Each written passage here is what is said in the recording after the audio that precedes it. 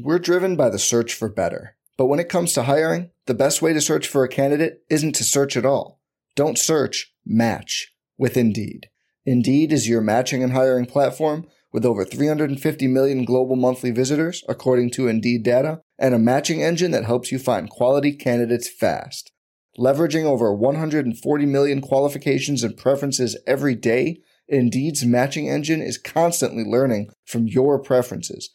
Join more than 3.5 million businesses worldwide that use Indeed to hire great talent fast. And listeners of this show will get a $75 sponsored job credit to get your jobs more visibility at Indeed.com/Blue Wire. Just go to Indeed.com/Blue Wire right now and support our show by saying you heard about Indeed on this podcast. Indeed.com/Blue Wire. Terms and conditions apply. Need to hire? You need Indeed. Sam, listeners, Light Years Podcast, do you ever feel like you're always on? What do you do when you need a moment to chill? How do you like to hit the reset button to get ready for what's next? There's only one beer out there that's literally made to chill, and that's Coors Light. The mountains on the bottles and cans even turn blue when your beer is cold. Wow, that's amazing. That way you always know when it's time to chill. When you need to hit reset, just open up a Coors Light. It's mountain cold refreshment and made to chill. Coors Light is the one I choose when I need to unwind. So when you want to hit reset, reach for the beer that's made to chill. Get Coors Light in the new look, delivered straight to your door with Drizzly or Instacart. Coors Brewing Company, Golden, Colorado. And as always, celebrate.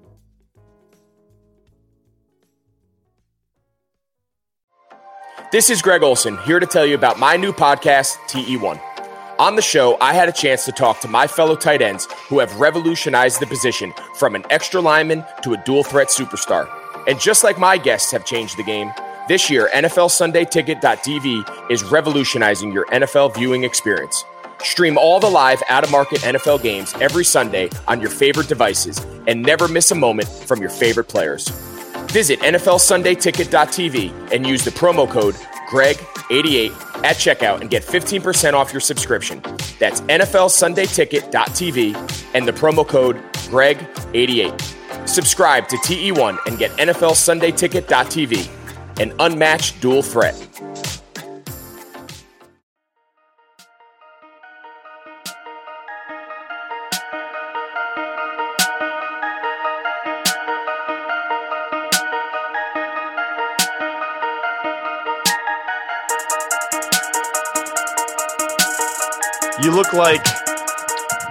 You look like you should either be in high school or you look like you went to Berkeley. Does that make sense? Does that? You look like you went to the Warped Tour. It definitely makes sense. It was my hair, I think, right after graduating. I can't say there was any plan with this, guys. It's just not giving a shit. It's just not doing anything. That's the style we're going for right here. You look like you're a big social activist too. You look like you're the biggest. I mean, like everybody needs to listen to me. I have all the ideas. You know what my activism will be? My activism will be to get team accounts to stop trying to talk like teenagers or just millennials who are trying to recapture their youth. Okay, this is what my activism is going to be. And this is but a random example, but the most recent example. Hold up, I'm about to tweet a picture of us with a fire emoji. No. So I'm looking at this, I like following my A's. Here's all I want from these team accounts. Just show me the highlight. That's all I want. I don't want anything else. I don't want any engagement. Matt Chapman hits a home run. This tweet from the A's account. 2 home runs. 2 home runs, but this is just from the home run. You officious bastard, you. This is from the specific home run that he hit, okay, Sam? So the home run, Birdman voice, with a platinum piece and a platinum chain and a platinum glove and a platinum swing. Matt Chapman, rooted in Oakland, hashtag blah, blah, blah, blah. Like, come on, just give me the highlight. What is this? What is this? Why do they all do it, Sam and Andy? Why? I like to imagine the Monday morning meeting where they go over engagement on these things. Oh, you need an extra flame emoji. We've been getting some calls about that. 2 really signifies that it wasn't a good win. We really need to up the flame. If you notice, 18% more engagement when we reference Birdman. Honestly, that's probably true, by the way, Sam. It's probably true. It's analytics. I don't know why it gets under my skin. It's really the most niche of concerns right now, considering all that's happened in the world. But there's just something to it where I just want to pull them aside and go, who asked for this? Who wants this? Who do you know wants this? Wants your team Twitter account to sound like a teenager? Just why? Like I want grandeur. Adam I want Silver. the NFL. I want the NFL films. I want the slow-mo. I want the trumpets. And if I can't get that, then I just want the clip. I don't need any of the commentary. Not like that. That's for us to do. Which is funny because I think you're in deep. I think we all are. I was gonna say most of my friends they're just getting on the fact that they hate aggregation. So you can say that's either a year behind or 2 years behind. It's like when Canada. It's like when Canada adopted our fashions maybe 5 years later. You would go up to Canada after grunge was a thing in the 90s and they'd be wearing flannel. It's kind of like that with your normie friends, where whatever's going on in your universe, a few years later, they're going to be catching on to it. They're not going to like it. I do encourage everyone who's too online, which would be the three of us and probably 80% of the listeners of this podcast, to interact with people in real life, because like when I talk with like my friends I went to college with, they're just sharing something that got tweeted out by Bleacher Report that is not particularly interesting or anything. I'm like, why are we talking about this? Like, oh, don't you think it would be interesting if this player got traded here? I'm like, what are we doing, guys? What's going on here? So, well, I can't really get on a high horse about it. I was asked about Warriors offseason targets today on Tolbert's radio show, and I hadn't thought about it in so long, and Slater's been doing a good doing a good series on it, and I just brain farted. It had been so long since the Warriors offseason had officially started, which really was in October is when the Warriors offseason started. And then I don't even know what's going to happen in the future offseason or how much money they're going to have. I came up with maybe a couple names, and I was just like, you know what, guys, I'm just excited about the draft lottery 10 days from now. I really got nothing. It's funny because we posted to our Discord and Twitter that you're coming on and any questions, and 3/4 of them were draft related questions. Oh, so I love it. We'll get a lot of Killian. We'll get into it, but a lot of does Ethan still like him? And I was like, I haven't seen Ethan tweet about it much. Well, I don't generally. Does Killian Hayes still play basketball? I don't know. Does he? Well, that's the thing. Killian Hayes needs to start putting out some gym mixtapes with some fire emojis to get his draft stock up, because this is what happens. Killian was a problem. Yeah, he was a problem and a bucket. And, Wiseman will sometimes just put out a clip and he's in an empty gym going against the chair that Yanlian, I'm trying to remember. Is it Yanlian dominated back in the day, and everybody goes crazy. So I think Killian needs a little more of the social media output right now, because we don't have those games over in the German league to really fuel the obsession. And he's disappeared to us Americans. We don't know what he's doing. We don't know what he's up to. I might as well throw out the question from Option Zero, loyal listener. He asked, are you still on the Killian Hayes bandwagon? Yeah. No, I'm going down with the ship. If he is the French Cameron Payne, then I'm just going to have to eat that. That's just going to be what it is. But I've seen no information of late to dissuade me. The stats are still really good in that league, and I like a playmaker. I go for the playmaker. I want to go high. I think that you need to develop a bridge from Steph and Clay having such a load in the backcourt. And if he pops, that's just such a valuable player to have. And so, yeah, there are warts, there are fears like there are with any player in this draft, but I like going perimeter. And all of my colleagues are wise men. I'm still with Killian, even if I don't even think that most people have him ranked top 5. Which is funny because the last time you came on, Ethan, I was all off on James Wiseman. I am on. That is my guy now. I'm gonna change it again like 3 more times before the actual draft happens. When the Warriors end up trading the pick. This is the longest pre-draft offseason ever. So yeah. I've talked myself in and out of everyone throughout the process. I'll probably do it another 2 times. Who's Sam's guy now? Who's your guy? You haven't even talked about draft stuff lately. I don't know who my busy guy is shitting right on now. ratings. That's like your thing now. So you're busy I talking like about it. Well, that. he voices what I think. Although I only had one condition when I came on this podcast is that in the tweet about it, it doesn't say TV ratings, just because Yeah. I'm afraid of becoming the ratings guy. It's just a weird fear that I have. But we can touch on it. We can touch on it. I just don't want it in the promotional. My brand is very important to me, Andy. It's very important. So no radio, Ethan, and no ratings on the.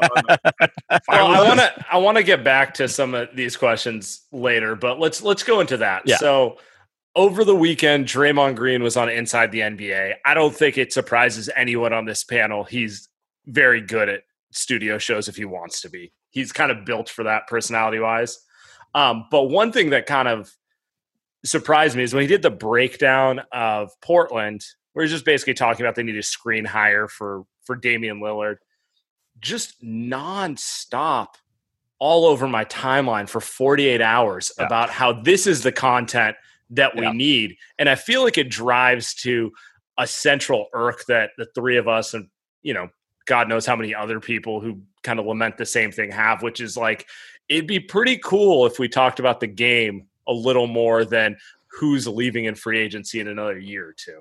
Yeah, it was like we had been in the desert and Draymond had poured us a cool glass of water, just informative, easy to understand about the game in front of us. We never get it. We never have it. And frankly, there are a lot of talented, brilliant people at ESPN, but a lot of it is an ESPN problem. I'm not going to lay it at the feet of TNT because TNT is kind of like, hey, the guy's having fun. That's been their brand for 2 decades. That's what they do. We're not coming to them for that. But ESPN, it just seems like a lot of their production feels a little cheap versus some of the other networks where the crown jewel was Monday Night Football before ESPN got it, and then Sunday Night Football became the crown jewel after that happened because Sunday Night Football don't mess with Bob Costas is really what it comes down to. It feels classier. It feels better, and I do think there's this issue of underestimating the intelligence of the viewers and of the consumer in general, and it's almost good. It makes sense to go a little bit higher and to almost overshoot, but I think a lot of people believe you need to keep them engaged. You need to keep them engaged, and there are diminishing returns to that. And if you're constantly just sort of flashing a blinking light in front of them and talking about free agency or some, I don't know, Instagram spat or whatever, they start to realize it's all BS and they start to tune out. And I think that's probably an aspect of, if we look at the kind of generalized NBA's domestic decline, everybody has their own reason for it. It's probably a multitude of reasons, but I'm still fighting the battle to even get people to recognize it's a problem. I think it's weird, frankly, that Sam or myself, I'm sorry for just going on this whole tangent about it. I feel defensive. I don't know why I'm getting into this car and Concord getting so defensive, but I don't want to be a broken record with it. But this is an issue. It's an issue. The people who say, I don't care, what the hell is wrong with you? You don't care that the viewership for NBA games is over 40% lower than it was within a decade? By the way, cord cutting my ass. That's ABC. You get that for free. Okay? The ABC viewership for NBA games this season is over 40% lower than it was at the height of the LeBron Heat run. That's an exodus, no matter how you slice it. And I get if you are just a really niche NBA fan and you like that band and don't care if other people like the band or liked it before it was cool. But if you care about basketball as a force in the world, I feel like that's something you should care about. Americans tuning out basketball, it matters to me. That's all I can say. So I have a theory on it, which is you're right. The coverage, NBA coverage is aimed at social media engagement. Yes. And they kill the NFL and MLB with engagement, but that doesn't translate to people watching the game. Yeah. And I kind of think that they don't understand who sports viewers are. Like every sports fan thinks they can be a head coach. Yeah. It's the reason the NFL is huge. Everyone plays Madden and then thinks they can second guess the coach. Like Kyle Shanahan for the Niners. Did he win Coach of the Year? If he didn't, he should have won Coach of the Year. The point is, everyone's second guessing specific calls he made in the Super Bowl or in random games because that's what they do. That's the engagement. None of us are as smart as him. Like, you really want to debate a coach on why they made decisions, you're going to look foolish. But it engages people at that level where they need to watch the game because they need to, know what to talk about. It's like, why were they running the ball at the end of the first half when they could have gone for another score? Okay, hey. Right. I'm just making a point. But my point is, you don't get any of that with the NBA. What you get is a lot of like playing to social media and like, oh my God, this Instagram dispute, this league, that sort of thing. And it's going to lead to a bazillion or retweets. What about the fashion? What about the fashion catwalk? I mean, how many NBA fans? Yeah, we lost Ethan on that. Yeah. Like, how many NBA fans care? It's just a strange prioritization. I guess that's something that's big on Instagram, and I'll sound old, but I just don't know many fans who care about it. And I just remember sort of Christmas time, around that time, the Christmas Day games at my wife's family's place, and they're all casual sports fans, and I'm watching with them, and they're looking to me to explain what's going on and who's what. Like, these are people who like sports on a very normie level, and I realized right then and there they didn't know anybody except some of the people on the Warriors and LeBron James that he was on Harden. and no, they know that. It was yeah, these are people who they know who the people in the Giants are. These are Bay Area sort of, Right. Niners, Giants. They didn't know any of that. They'd never heard of any superstar from Greece, nothing like that. And I realized I was explaining the whole league to them over again, and just, oh my God, this is not a great situation. This is not a great situation. I know it's one data point, but I think this is widely felt, and it's something that we're just not aware of in our bubble. And bubble is, I guess, the term of art. And it's a weird thing to talk about right now because the basketball has been great. I think Andy had a tweet. I'm paraphrasing the tweet. It was an incredible tweet, as always, with Andy, but it was that it had just wildly exceeded expectations in terms of play and on the COVID. You put it better, Andy. I can't remember the tweet, but you know what I'm talking about. So it's a roaring success. It's this incredible miracle of a success, the bubble is, but people aren't really watching. And so then you get, right now the ratings in the bubble, and I feel like I'm the only Chicken Little who talks about this stuff, they're lower than they were for this season now, this disaster season that made headlines. Right? Like, people. And how low was it during the season though? Now I'm curious. For TNT, it was about 1.4 million viewers per game for the TNT games. And for perspective, during the LeBron Heat era, there was a season in there where it was 2.5 million per game. What was it during? Viewers. So I guess this goes to, what was it during 2016, which might have been the last great year? I could look that up. I'm guessing it was under 2. I'm guessing it was under 2. I think you did have some cord cutting. I think a lot of what happened in the Durant era was the league was still being buoyed and sort of held afloat by Warriors' interest and some LeBron interest, but you really started to see the local ratings take a hit and the RSNs take a hit. And then this last year is when it all just kind of hit a free fall. And let me look this up. While you do that, I am fascinated and curious because I think, I don't know, I can't speak for Sam, but we've talked about this on the podcast a few times. I would think that ratings would go up because what is there else to do?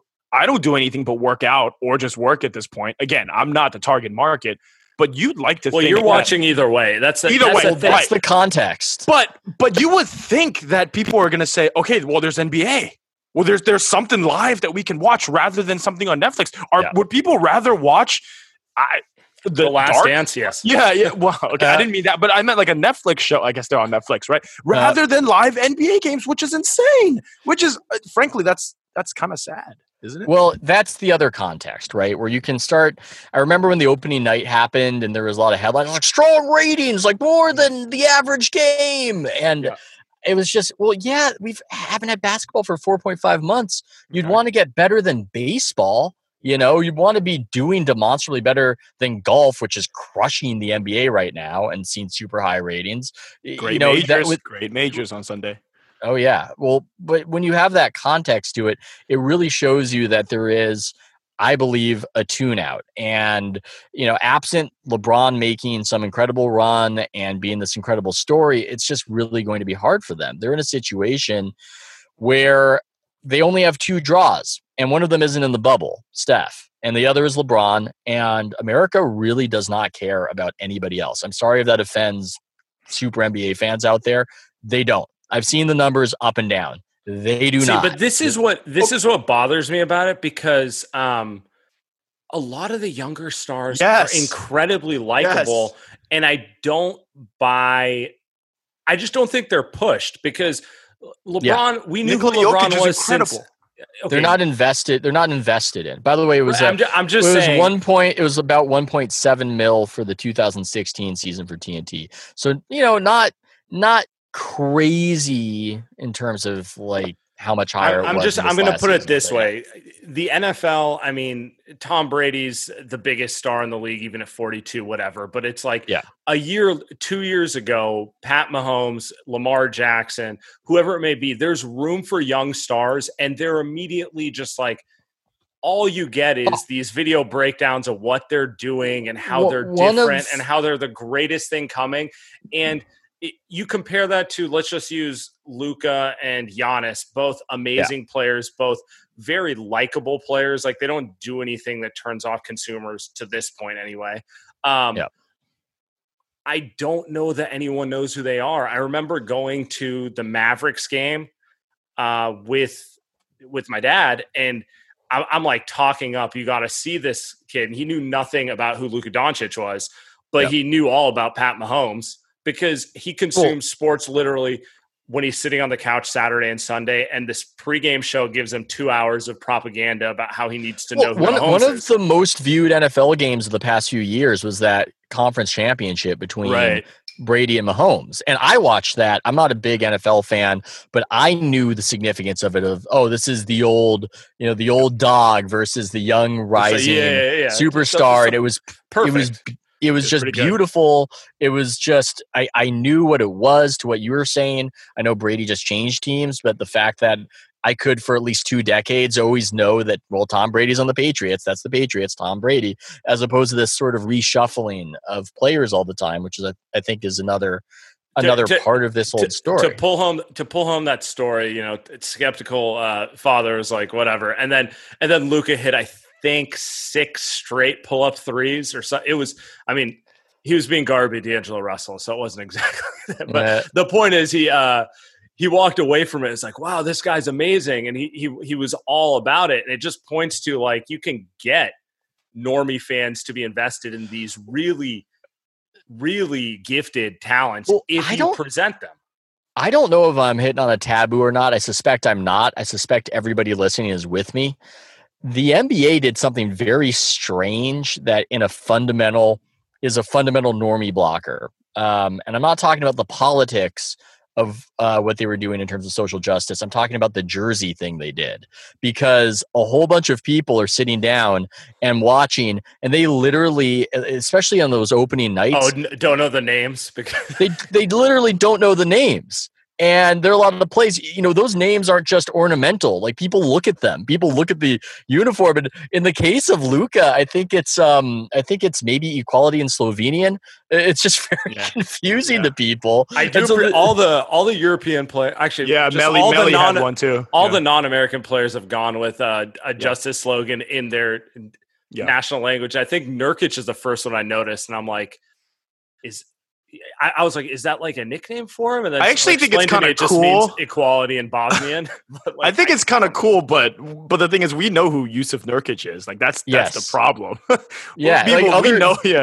People are watching. They go, that guy. Oh, he just did the between the and then maybe they're watching with some volume, and it's just it just doesn't stick. It's all about branding. You're trying to make things stick, and it's just it's the ultimate NBA thing to just march in and go like, everybody knows who these people are. We could just give them whatever name, whatever phrase. Yeah. It's like insular. It's like, who they are. And it's like, no, actually a lot of people don't. Like, I'm not worried about Andy knowing who they are. Andy, who consumes more NBA games than any human should in a calendar year.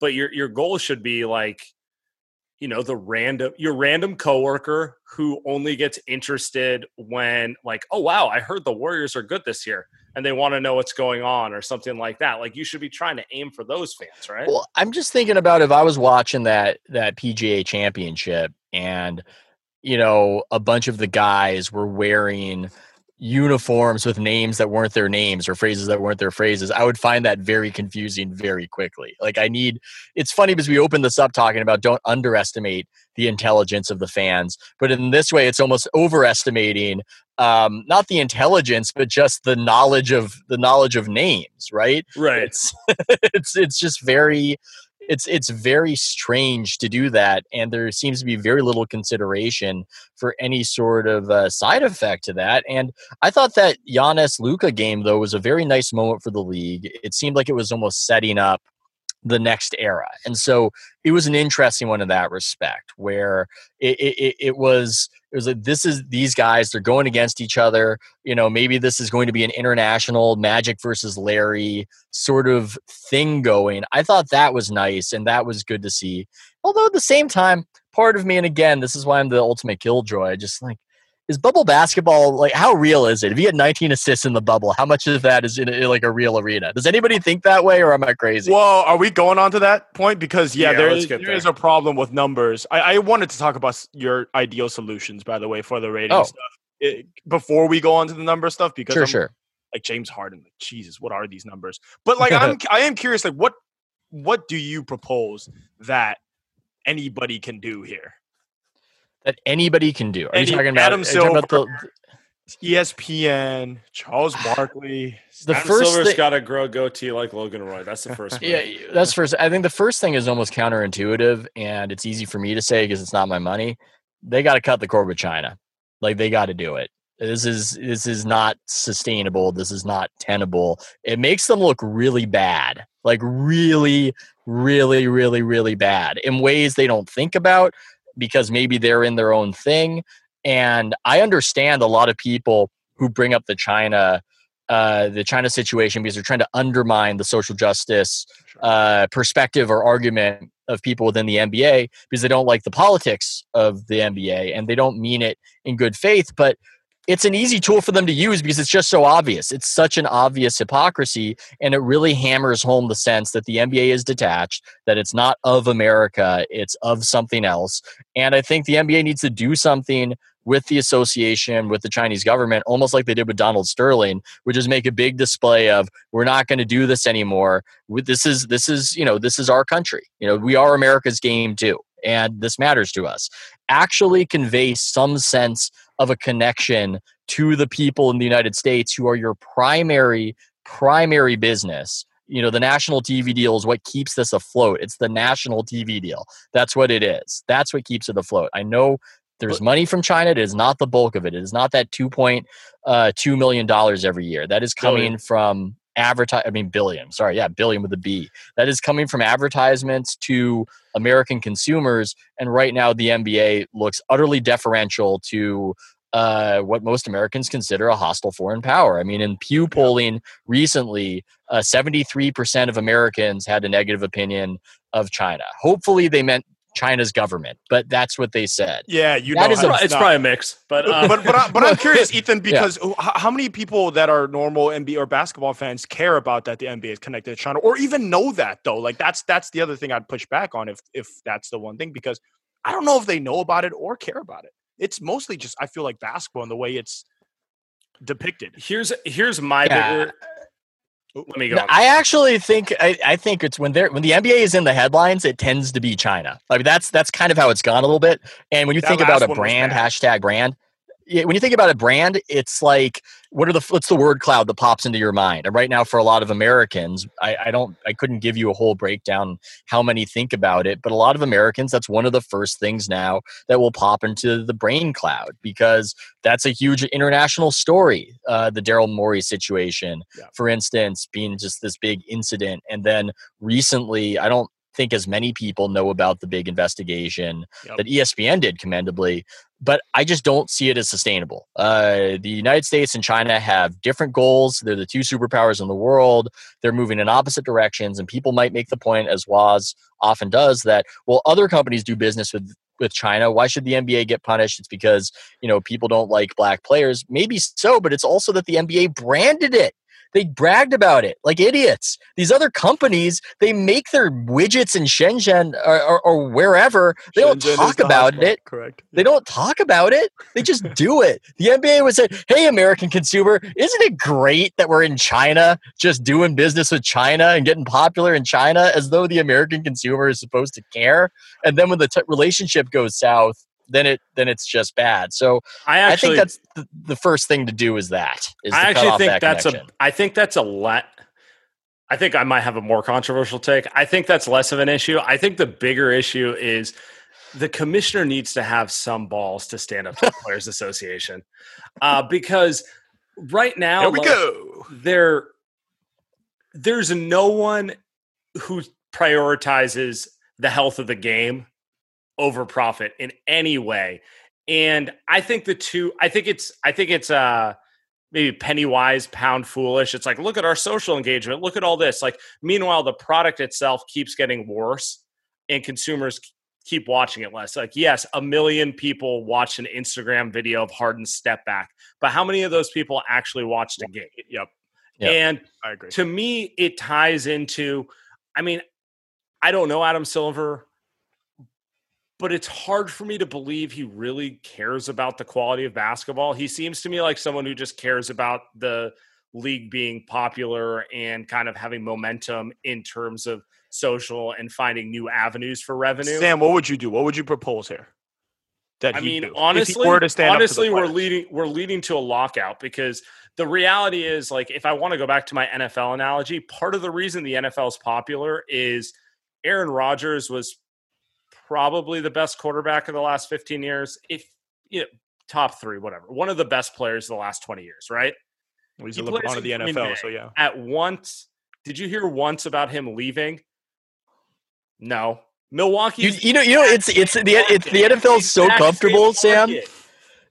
You heard often about how unhappy he was, but it wasn't he's gonna leave. It was just man, he really doesn't really see eye to eye with his coach. And Colin Cowherd would do some thing about when you're smart, when you're smart, you might not always like what your boss says, and he would just do some segment on it. It wasn't he was gonna go.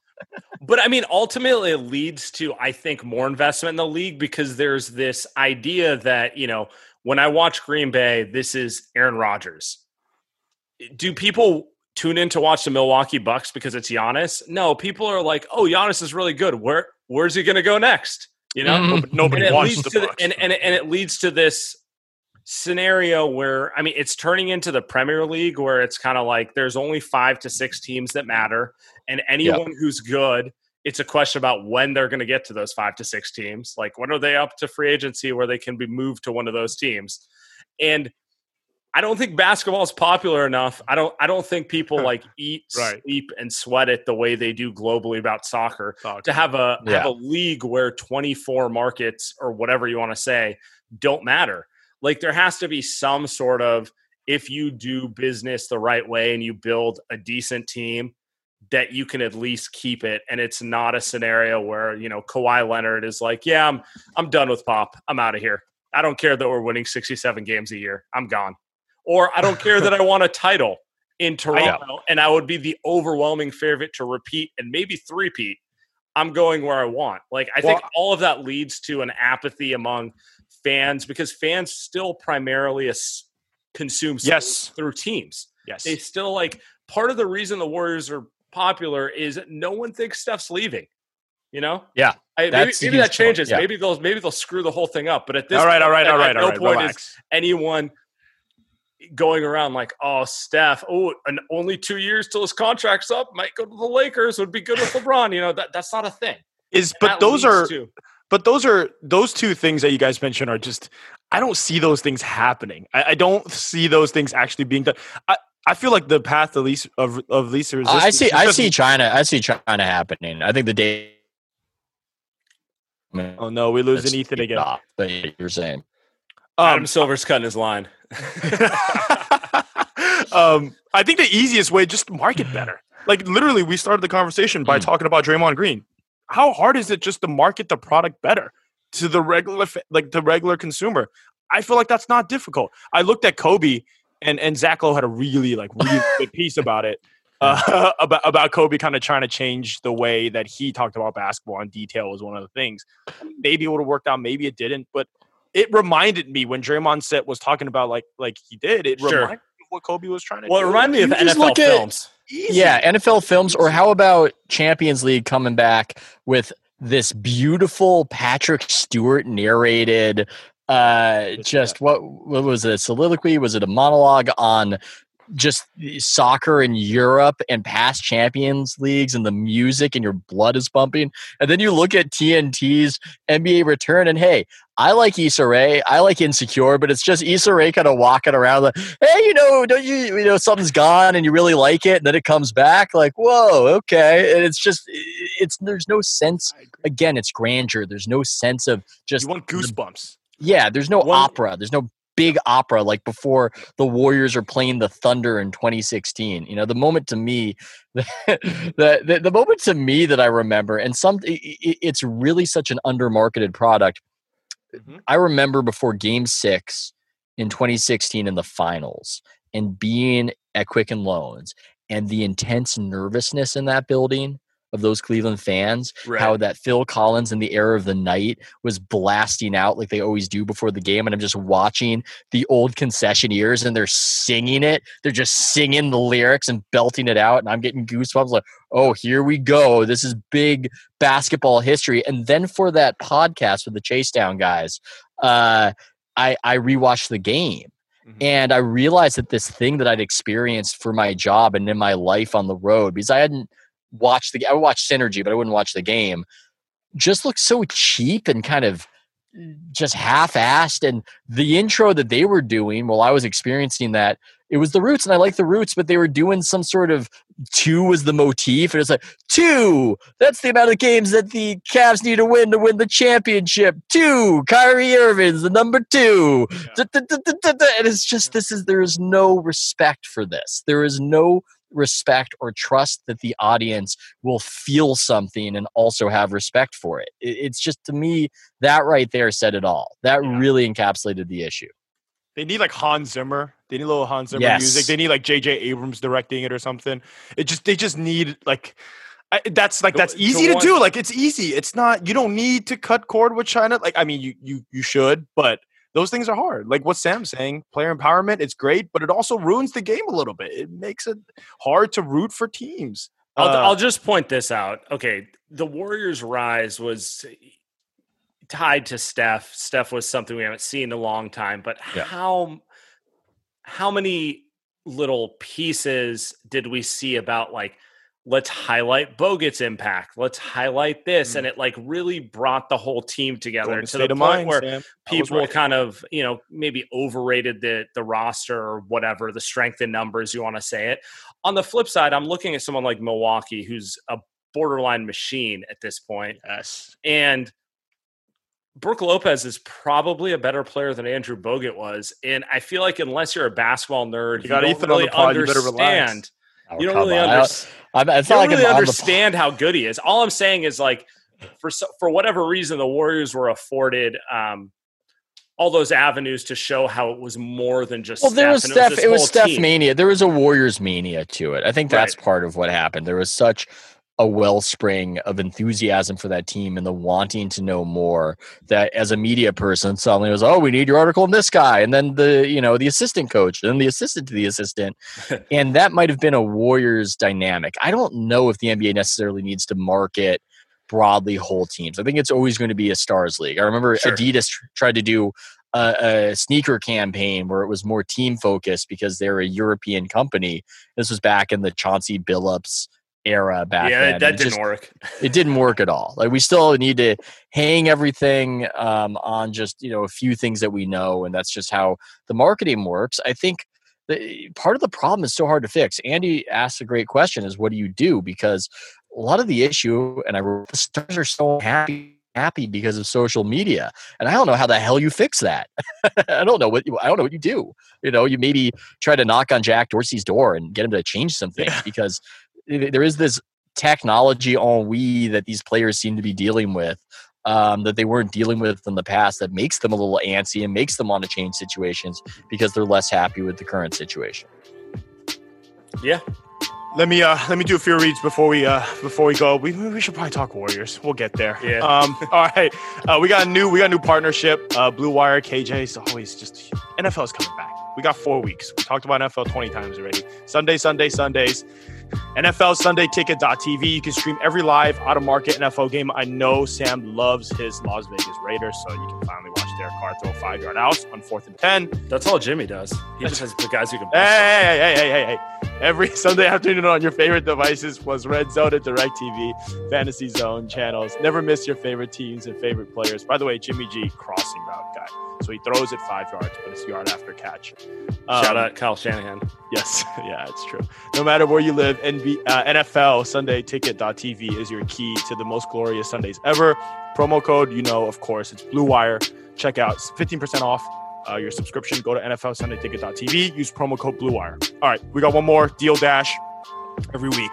It's the best, most honest bidding site where you can win things you'd never expect at a price you'd never believe. They have over 1,000 auctions every day. Electronics, appliances, beauty products, home decor, even cars. I know Strauss uses it on his on bidets. Here's how it works. It's like an auction, but every item starts at $0. Only goes up 1 cent every time you bid. The kicker is at the auction clock restarts after just 10 seconds. So that means every time you bid, everyone else has 10 seconds to answer or the item is yours. So if you go ahead and buy now, Deal Dash is offering our listeners extra 100 free bids upon sign up on top of their other discounts. DealDash.com, offer code LightYears. DealDash.com, offer code LightYears.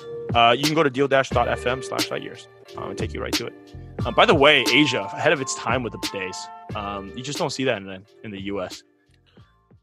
No, that's not where we're going with the topic. All right. Sorry, I didn't know we were out of the ad read. I love the bidet. Look, I want to get to some of these questions. I think it should come to the United States, but maybe we have bigger fish to fry currently. But yes. Yeah, maybe there's a pandemic going on that we have yet to figure out. All right, so what are we talking about next? We have a ton of questions, and some of these are good. So I'm going to get back to option 0 here. He wants to ask Ethan, what's his take on Golden State's new development staff? Like Aaron Miles. Why is Mike Dunleavy back? Where are you landing with the direction that they're going there? He also threw in what's Ethan's take on my Michael Carter Williams Giants debate take. I don't know if you've heard that one. I have no idea what the hell that is. Don't worry about that. Don't worry about that. Let's stick to the Hardcore Warriors fans are really worried about the. I'll say this with the development staff. I'll start ripping them if I start seeing players go or leave the Warriors and flourish, right? I think maybe that takes a little time before you figure out that you're screwing up. But maybe the issue is more in who they've drafted than how they've developed them. Because you see certain teams like that, certain teams have the opposite effect. But the Phoenix Suns seem like a place where when guys leave, they get better. The Celtics have seemed like a place where guys leave, they get worse. I haven't really seen guys get worse with the Warriors. I might be misremembering somebody, and somebody will inform me about that. So I don't have too much of a criticism. The Dunleavy thing is because Bob Myers wanted his own guy. He wanted his own guy. And even though he has been very successful, and won everything you want to win. Shout out Sid in the Messi rant. He won everything there was to win.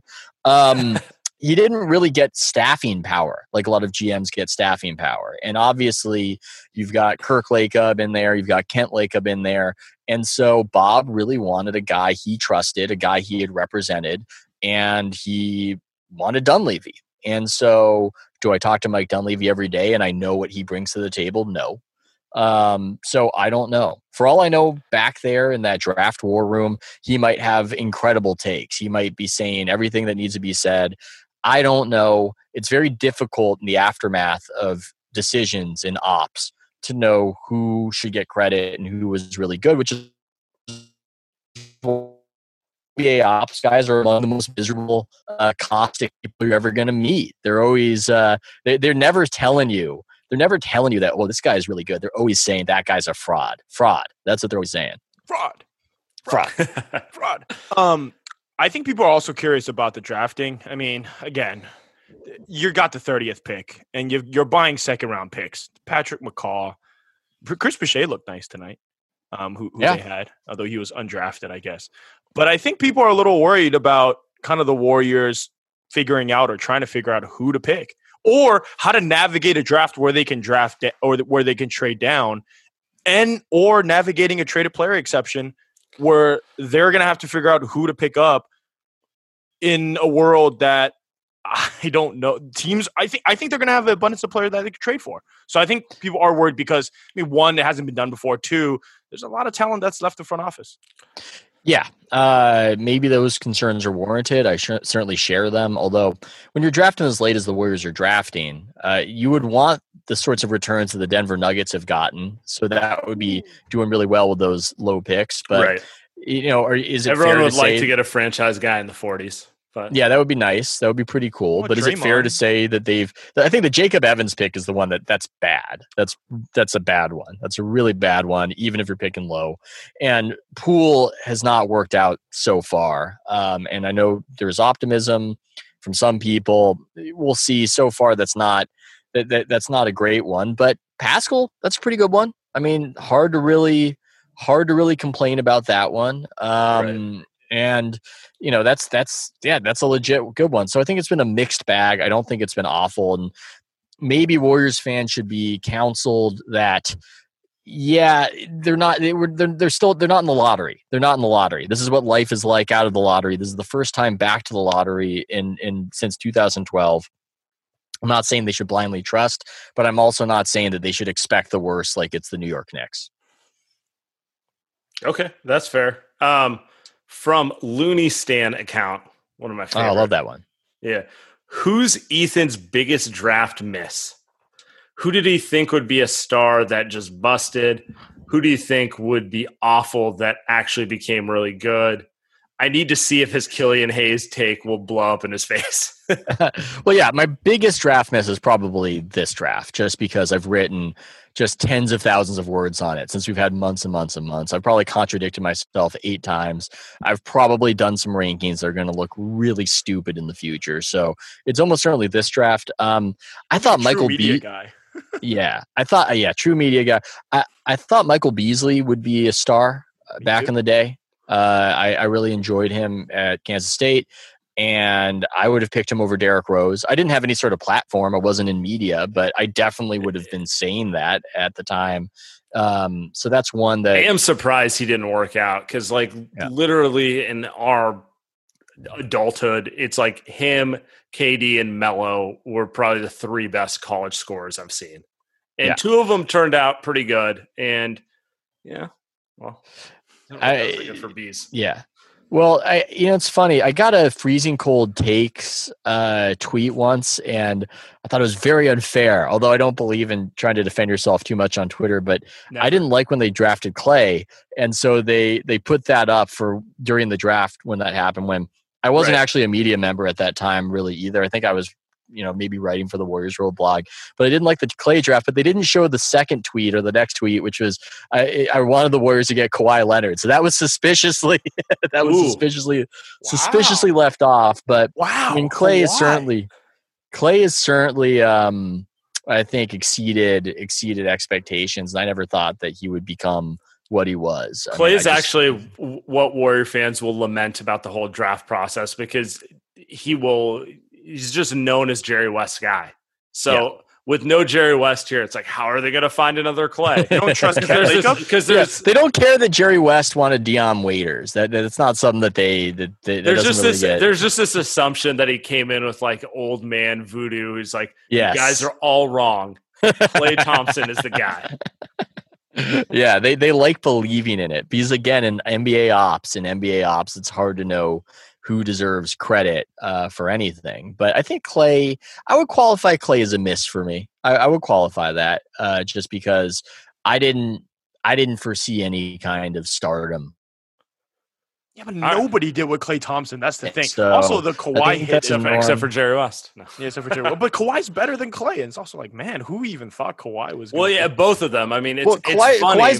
but he's a worse draft pick. Kawhi is a worse draft pick than Klay, even though he's better than Klay, because the magic of Klay is low maintenance. It's Kawhi left. And that's the other part. Klay's still hanging around. You're not really worried about him. Kawhi's on team 3. Oh, he's hanging around. He's getting paid. He's hanging around. Believe that. Maybe not long this offseason if Giannis wants to come. But this one ties in from Nate Mosby on Twitter. How do you think how does Ethan think the Warriors' big board for the draft differs from the consensus big board? Ooh. That we see all the time. I think he's aiming at trying to read how the Warriors scouting department sees players. Like, we always hear about how certain teams think differently, and God knows the Warriors love to talk about how they think differently. Well, hold up, Ethan, before you respond, we had I'm laughing. We had Connor Letourneau on, and his framing of mind for the Warriors big board was along the lines of Anthony Edwards. I think Devin Vassell he threw in there in the top 5, I think. Did he have LaMelo? I think he had LaMelo out of there. I think he had James Wiseman. Well, everyone's consensus said they don't think the Warriors are taking LaMelo. Yeah, out of there. Here's the thing about Okoro he had up there. Here's the thing about consensus, and something strange happens when we give a label and we say a team, and you go, "Oh, the Warriors, the Warriors, the Warriors." There is no the Warriors. There are a bunch of different decision makers with different opinions. Mike Dunleavy said, Yes, who are going to go into a virtual draft war room. If they're not already doing it, they're going to yell at each other, and they're going to try to hash it out, or they're going to try to cajole. And I don't think this consensus exists. I don't think that they're all like, oh, this is how we all feel. We all like Wiseman here, and we all like LaMelo there. I just don't think that exists. I think that it is not hard to figure out what Steve Kerr would want if you believe he is a voice in the process. Sam is an expert at reading Steve's moods, so I think he could probably figure it out. You could watch LaMelo Ball and go, not really a Steve Kerr kind of player. No chance. So, I don't totally see Edwards as that guy. I don't see it, but I'm also not. I mean, it's a very unsatisfying answer, but I do not have a definitive. Well, it's an unsatisfying draft. It's an unsatisfying draft. And by the way, it's so many months between now and the draft. It's insane. Ethan, you wrote that maybe a couple weeks ago now that the Warriors might be better off trading next year's pick. Yeah. I'm curious. Yeah. I mean, I read it, but I'm curious because next year's pick is obviously supposed to be incredible. And there's at this point, there's apparently 12 Kawhis in next year's draft. Correct. Yeah. And the Warriors will have a top 5 pick because the top 3 protected, but the Wolves suck. But you're saying they have more value and it's unknown. Well, because of what you're saying, because that draft is the shiny box that everybody wants. Everybody wants what's in there. And this draft, you can't really get value if you trade the pick, and you need somebody on your timeline who is going to help you sooner rather than later, right? Because the Warriors' main guys are on the tail end of their prime. So you need an instant contributor. So you don't want to be relying necessarily on next year's draft. I think you just kind of have to hold your nose and take your best shot with the 2020 draft. And then the tantalizing allure of 2021 is all how it you might takes is Karl Anthony Towns getting really hot for 3 months and that pick being 10th or something. Yeah. And look, you might wind up in a really bad way from doing it in the way that the Nets were when they traded what became Jalen Green's not Lillard. bad. Oh well, yeah. I was going to say, how about Cleveland when they got the Nets pick and they were so sure that was going to net them a top 5 player, and then they end up with Colin Sexton at number 8. Colin Sexton ain't bad.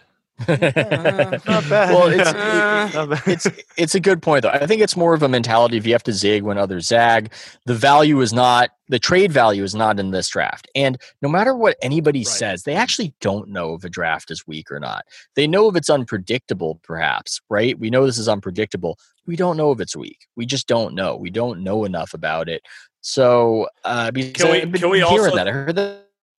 Can we also throw in the pandemic factor? Like, will college basketball happen next year?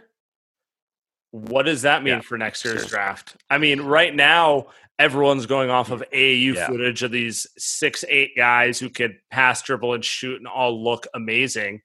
But if we don't get to see them play next year at all, like, I think Cade Cunningham will probably be safe, but like, a lot of these guys, it's.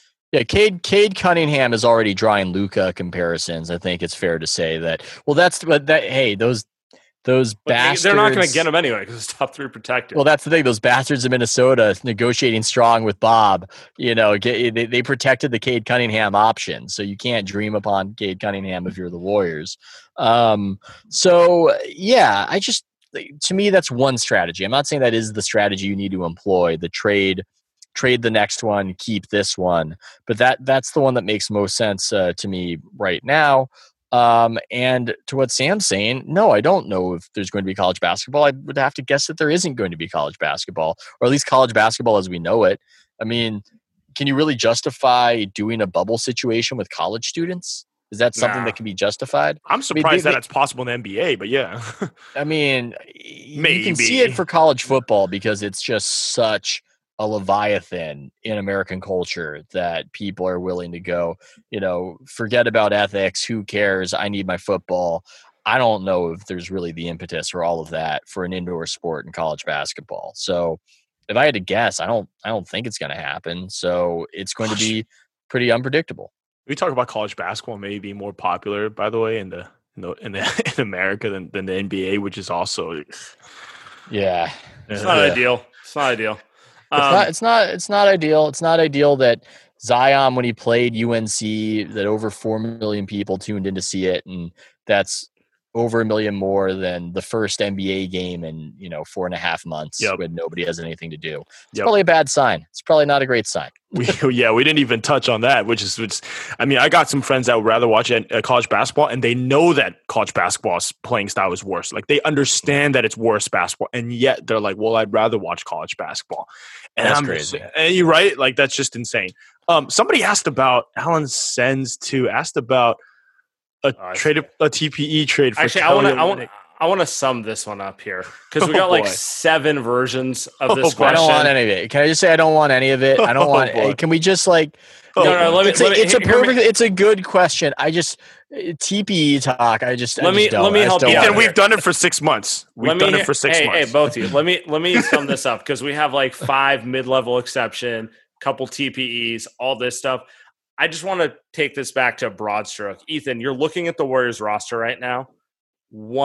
Let's assume they don't get the big trade. They don't get Giannis, something like that. So you're running back all the key core players. You got Steph, you got Clay, you got Wiggins, you got Draymond, Pascal. Am I throwing Looney and Marquise? They're not. All those guys are coming back. Jordan Poole. What are you looking to add to this roster skill set wise? Period. Like, where are you at with the roster? Where do they stand? What do they need?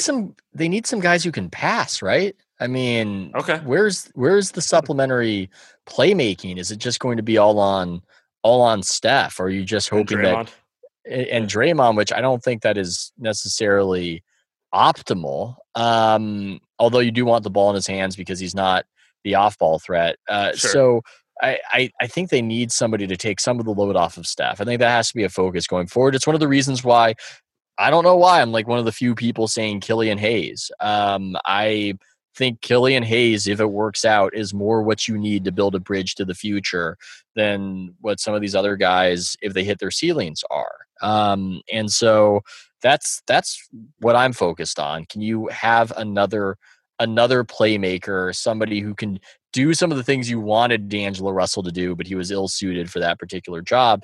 And obviously you would want some wing defense.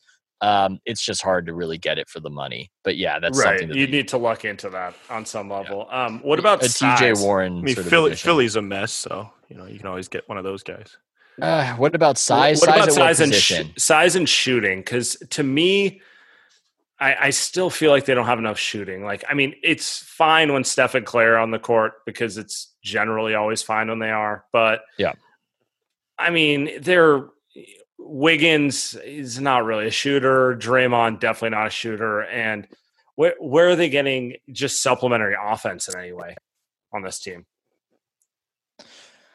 Yeah, I think that's something that they need. They haven't had enough shooting. They've got some stuff to figure out, man. The Draymond Pascal thing, I think that's real. I think that's a real thing to figure out, where it just seems like oil and water production-wise. And I don't know how you settle that, but it seems like they've got a tricky situation where they had this amazing second-round hit, and he did so much better than you would have thought. Probably a top 5 rookie in terms of performance. But he just doesn't seem to play well when Draymond is on the court and Draymond's getting paid a lot of money. So that, how you reconcile that and figure that one out, I think is another thing to watch going forward. And maybe some roster additions should be made with that in mind. I'm throwing a whole wrench into the gears of this podcast right now, but now I'm just thinking off the top of my head that that's almost the most underrated to me. Some people have touched on it. Some people have talked about it. It's dismissed a little bit, but I think that's an underrated. Well, because he's not a roster 3. building.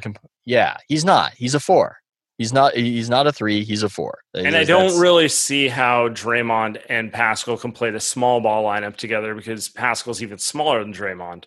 So and not much of a rebounder. For also, all the neither things can they do. shoot, so that's also not ideal. not great. Yeah, but you got Pascal Andrew can Wiggins, score. who might not be able to shoot either. So Yeah, it's a bit of an issue. The Warriors might have a hard decision on the horizon, and one they might not have the stomach for. I think we see a lot of times in the NBA, teams don't have the stomach for the decisions that they need to have, where you see rumors, people going, oh my God, the Sixers, a GM says the Sixers need to make a call on it's Simmons or Embiid. And I'm thinking, yeah, no shit. Like it's probably how that's probably the decision. Just like the Blazers probably had to make a decision between McCollum and Lillard, I don't know, years and years ago, but they just never did it. Or the Memphis Grizzlies when they had that, or CP3 and Blake Griffin. Same thing. Yeah. Or the Grizzlies when they had that grit and grind. It's like, oh, but we like winning our 49 games, and it's a familiar thing, and people chant whoop that clip or whatever, and people like it. So we're just not going to really try to go for the championship. And the Warriors might be in that kind of situation after running the league of, do you have the stomach to make a huge decision and perhaps trade a fan favorite because it's the But what's Draymond's way. trade value? But what can they trade Draymond for? Obviously, that's let's call it Vivek. Let's call it Vivek and see how much bring back Harry. So Harrison Barnes and well, Harry Draymond's Giles. got a trade kicker too. Draymond's got a trade Back. kicker, but you might have to do something. Look, let's not get too crazy. I'm just saying generally, we're talking about general roster building, because there's this other confounding variable, which is this league is hemorrhaging money right now in a way that is totally unprecedented. And I have no idea what the hell the rules are going to be. That the teams might get 2 amnesties. I don't know what's going to happen. Whoa. We're looking at a season where they can't have fans in arenas.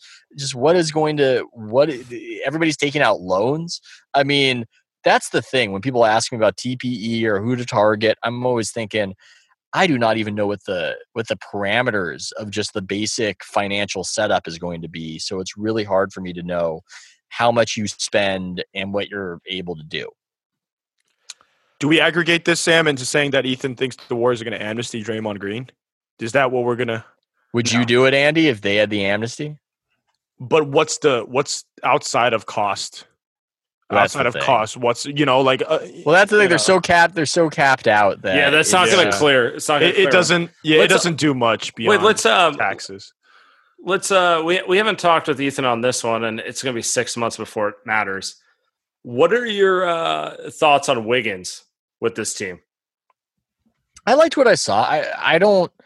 I think you have to buy the track record, right? I mean, that's just what you have to do if you're being sensible and playing probabilities. You're just getting to at San Francisco Giants. Like, there's magic. We're going to make him great here. Yeah. There he goes again. An hour into the podcast, but we are here. Well, but maybe you don't believe in magic. Maybe you just believe in shooting. Maybe you believe that Steph and Clay are or ball handling.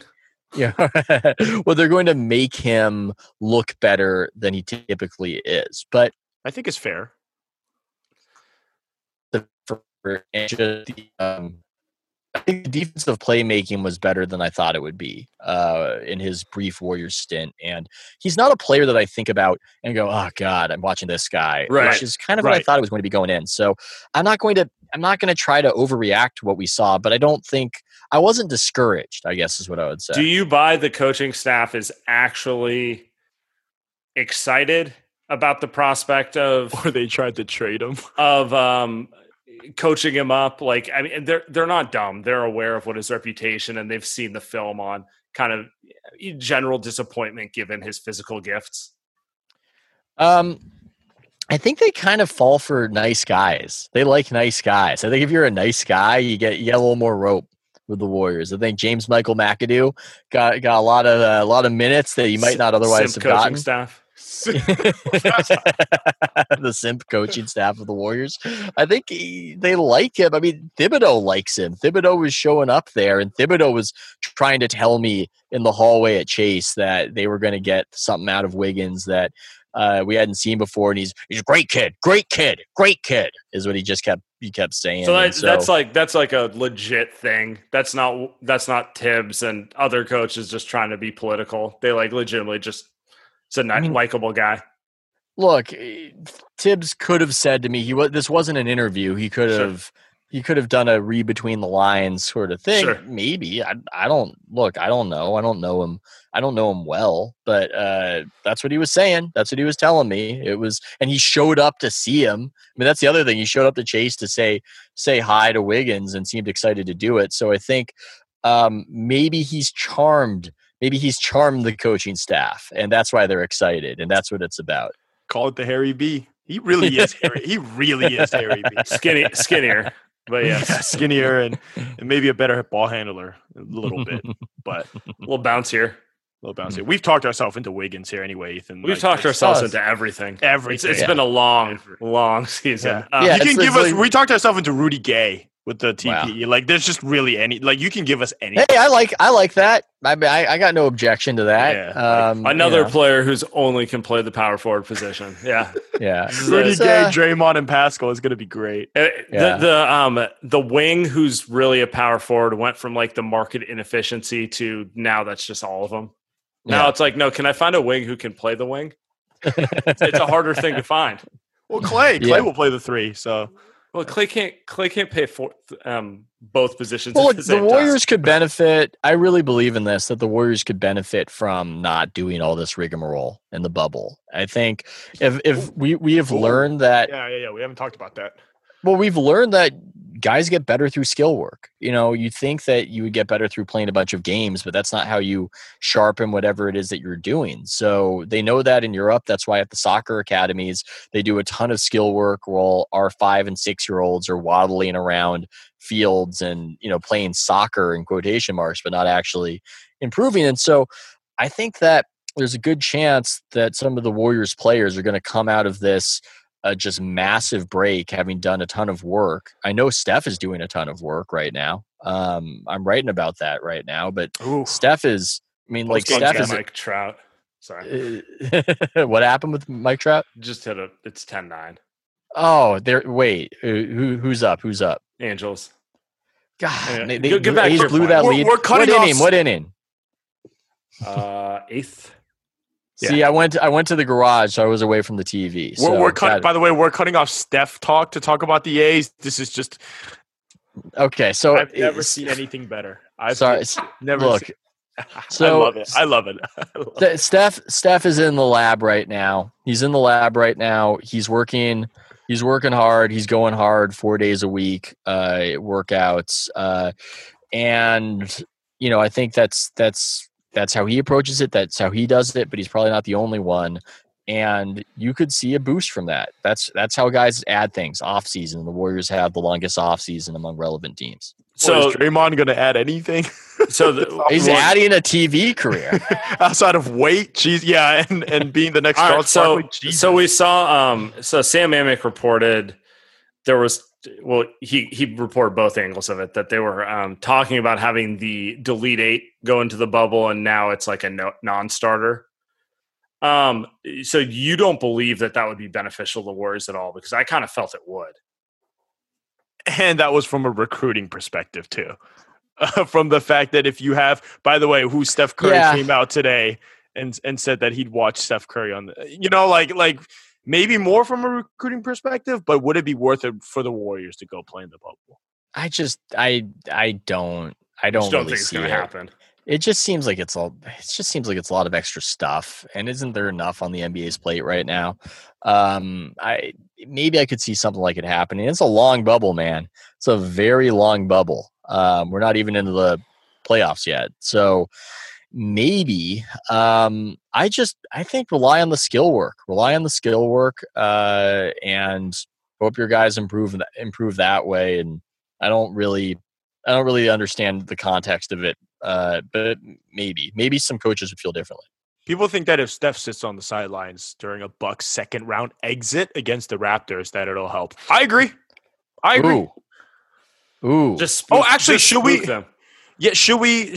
Let's talk about the actual games, and before we head out of here, and spend a few minutes talking about who looks good and who you think's good. Because man, the Lakers who won tonight against the Nuggets, fifth stringers, and then you've got the Bucks who can't win a close game. The Houston Rockets look good. My Houston Rockets look great. I'm not sure the Clippers have actually played together, period. Ever in their lives. It's a weird bubble. Fun games, great games, but man, who good gambling. Good? Some good. I mean, I like my 100-1 a couple weeks before the bubble Thunder pick. I mean, they're probably not going to win, but this is pretty good odds in a situation that looks chaotic. A situation that looks like there's at least a 10% chance that a lot of the teams go, this just isn't even real and I'm leaving. I mean, there's like a slight chance that can happen. But it does seem to be maybe a little more random than one might think. I would go with the Clippers. Their roster is just sick in any conditions. I would favor them. But yeah, I think the Bucks. I'm surprised that the basketball intelligentsia has so much faith in the Bucks. Am I wrong with that? Am I wrong for that? I just the advanced numbers look great. But that's the thing. You don't just go into the playoffs and spend your defensive rating like it's capital and it's a down payment you can put on a few playoff. I guess my case for the Bucks would be more that none of the other teams are appealing. None of the other teams are I don't know that I buy the Celtics, Sixers, or Raptors as like champions, people to dethrone them in the East. Maybe not. And then I still think the Clippers are the most talented team, but like at a certain point, I'd like to see them play their best five players like more than 5 minutes ever. So yeah. And then you got the Lakers they're good, but I don't know that they're better than the Bucks either. They're the same type of, they do certain things well and they can't shoot. Yeah, the Bucks play the beautiful game, but they also give up a ton of 3-pointers in a bubble setting without fans, so there isn't even the nervousness one would expect, which people don't bring up, but I think is a real thing. And then their superstar, who's incredible, just isn't somebody who can create his own shot in crunch time. I just look. I'm prepared to be wrong. I'm not coming at it from an arrogant perspective, but I just don't look at that and go championship. That's just not something. No, I mean, I'm still in on the Clippers winning the whole thing, even though it would be bad for the league if a team who is just that uninterested all year won again. But it'd be perfect, wouldn't it? I mean, that would be. By the way, what does do the best ratings? Lakers, Celtics, I guess. Like it's just anything Lakers, Lakers, Celtics. I think would be just sweet Philly, salvation as far as ratings go. You can build up Tatum. Tatum is a star in a market that cares. So. By the way, Jason Tatum and Jaylen Brown look incredible. They're a fun team. Oh yeah, wings. Nothing like a burgeoning wing. A burgeoning wing. I mean, that's really where it's at from NBA fandom, from following a team. Is it's just they could be anything. they could be anything. With the versatility, it could be Devin Vassell, could be anything. He could be Shai Gilgeous. He could be Paul George. Sam has this look of disgust on his face. Lakers Celtics would clearly be a massive win for the NBA. if they could get that. And for the reason that Sam notes, you also market the next generation of superstar in a relevant, yeah, and Tatum has the look of a superstar. Yep. So yeah, more so than like. So, but the basics. Go ahead. Oh, sorry, no, I was just cut off. The basics is it's like Lakers. There's a big. If you look at the viewership, it's like Lakers and everybody else. Nobody else like. Who cares? Don't care. Is LeBron? If it's LeBron, I'm in. If it's not LeBron, who are these guys? I don't understand what language that is on the white guy in the Mavericks jersey. That's where the consumer is at. And with that, we are out of here. Thanks for coming on, man. We appreciate you. Thank you. It was a fun time. As always. See ya.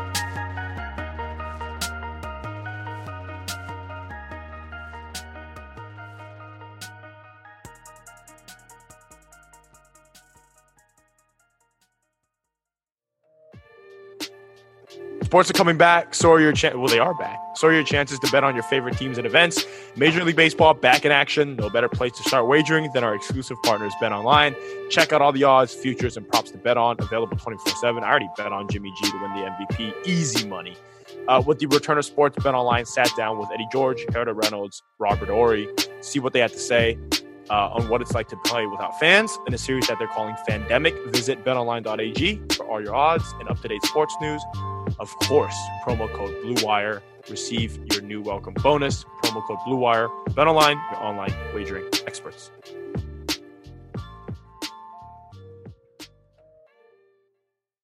I'm Mark Chapman. Welcome to the Planet Premier League podcast. Each week, Cesc Fabregas, Nader Manua and myself talk all things Premier League. As a player, you don't have time to talk. No. You don't have time to make a plan. You just need to deal with wave after wave after wave. We watched Coach Carter and he said, afterwards, the game's just about doing this for your teammates. And I remember looking around halfway through the film and half the squad was asleep. Planet Premier League. Listen wherever you get your podcasts.